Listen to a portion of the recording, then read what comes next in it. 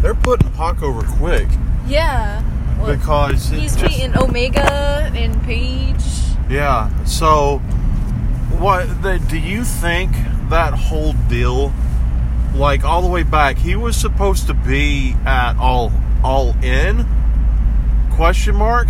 Yeah, I believe it was All In. Like the first pay-per-view, he was supposed to be there. Yeah, no, that's right, because that falls in the progression. So there was all, you know, the internet backstage rumors, the fish wraps. Yeah. They were saying that he didn't want to go because he didn't want to lose, because he was a champion in some promotion and he didn't want to lose. So, me, if I finally get home on my show, first thing I do, he loses. He loses. You know? But, is PAC like big internationally? You know more about Japanese wrestling and stuff than I do. I believe he is. Apparently, I think if I heard right, he was like undefeated in Europe. In all like their indie promotions. Because that match between him and Adam Page on BTE was at one of his shows.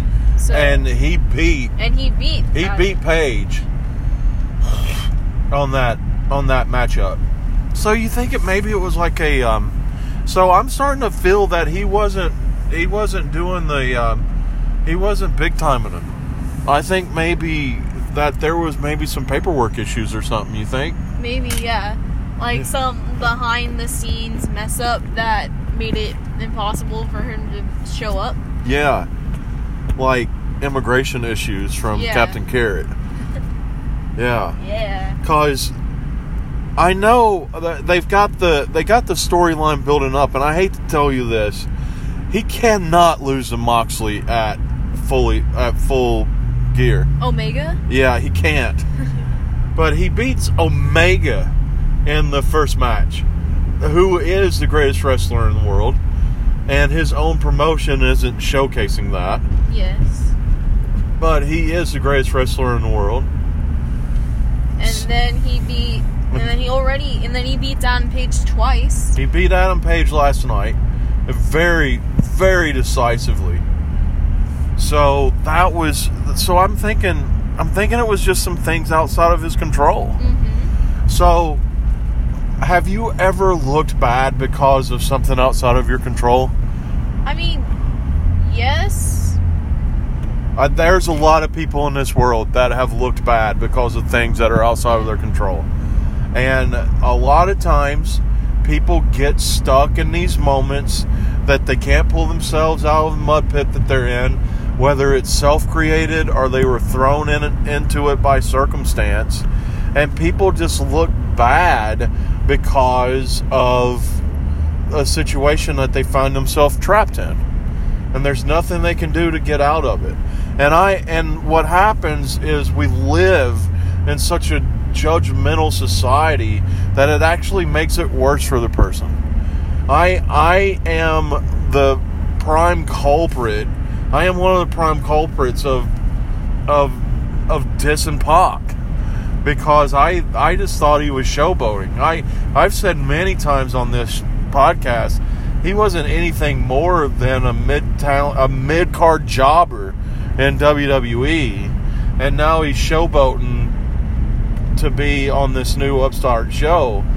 But where the actuality, it's starting to look like the way they're putting him over, that he may not have been showboating them, that it may have been circumstances or something. Because I'm not kidding you. I know the booking committee. You know who the booking committee is, and there's no way that Dustin Runnels let somebody showboating his brother's company go over the way that he's going over right now. Do you know what I'm saying? No, yeah. Because Dustin would have put his foot down and said, no, you're losing to Kenny, and then we start moving with you. Yeah. Well, let's talk about other things, other misconceptions that got resolved last night.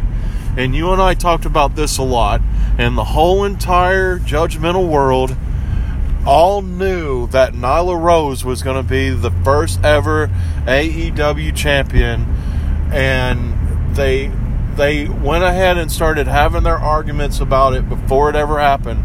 And what did you and I both say on this podcast?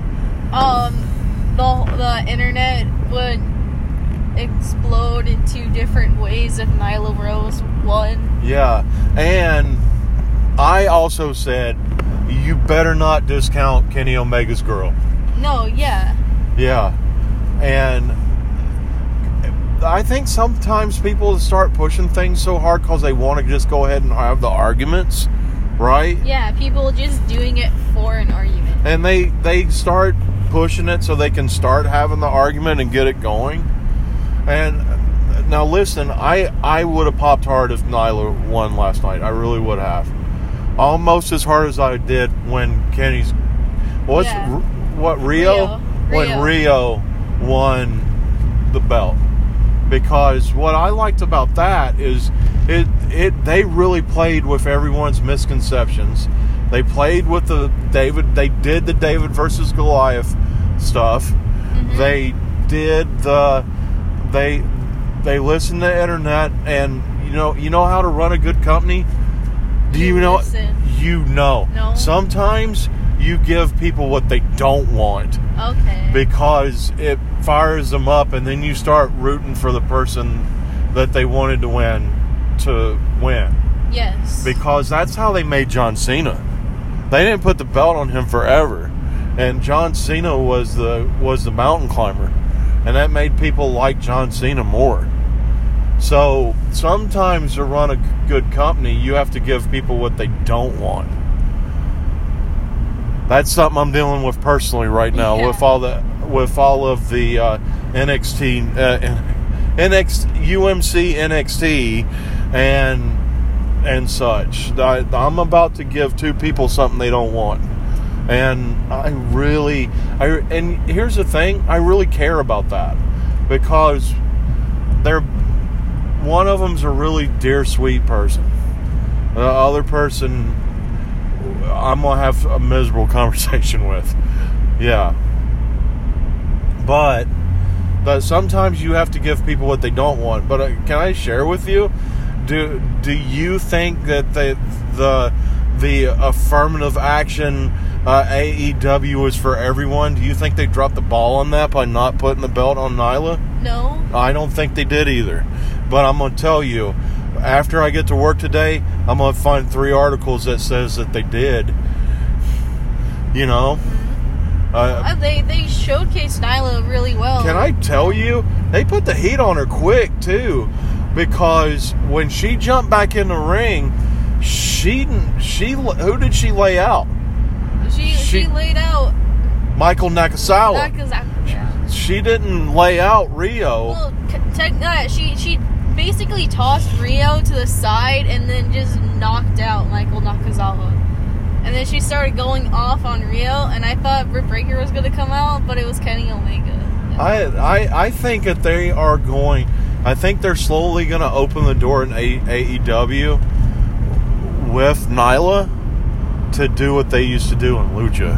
Okay. Lucha Underground was the first place that had a female promotional champion. Yeah. Even though that person ended up dropping the ball and did their own business with Rosemary, but I could really see that happen. But I don't know what TNT's policy is on mixed gender violence. Yeah, because USA still has that policy, and that's why that they do the mixed tag team matches the way they do in WWE. Yeah. So, Nyla Rose not winning the belt is not a slap in the face of AEW is for all. PAC is maybe not as big as a jerk as I thought he was. Mm-hmm. Sometimes circumstances get in our way, and sometimes you have to give people things that they don't want. That's the Fast Count today. The first episode of the Fast Count. Your name is... Rick Davis. Your name is... Michael Davis. Have about 10 minutes.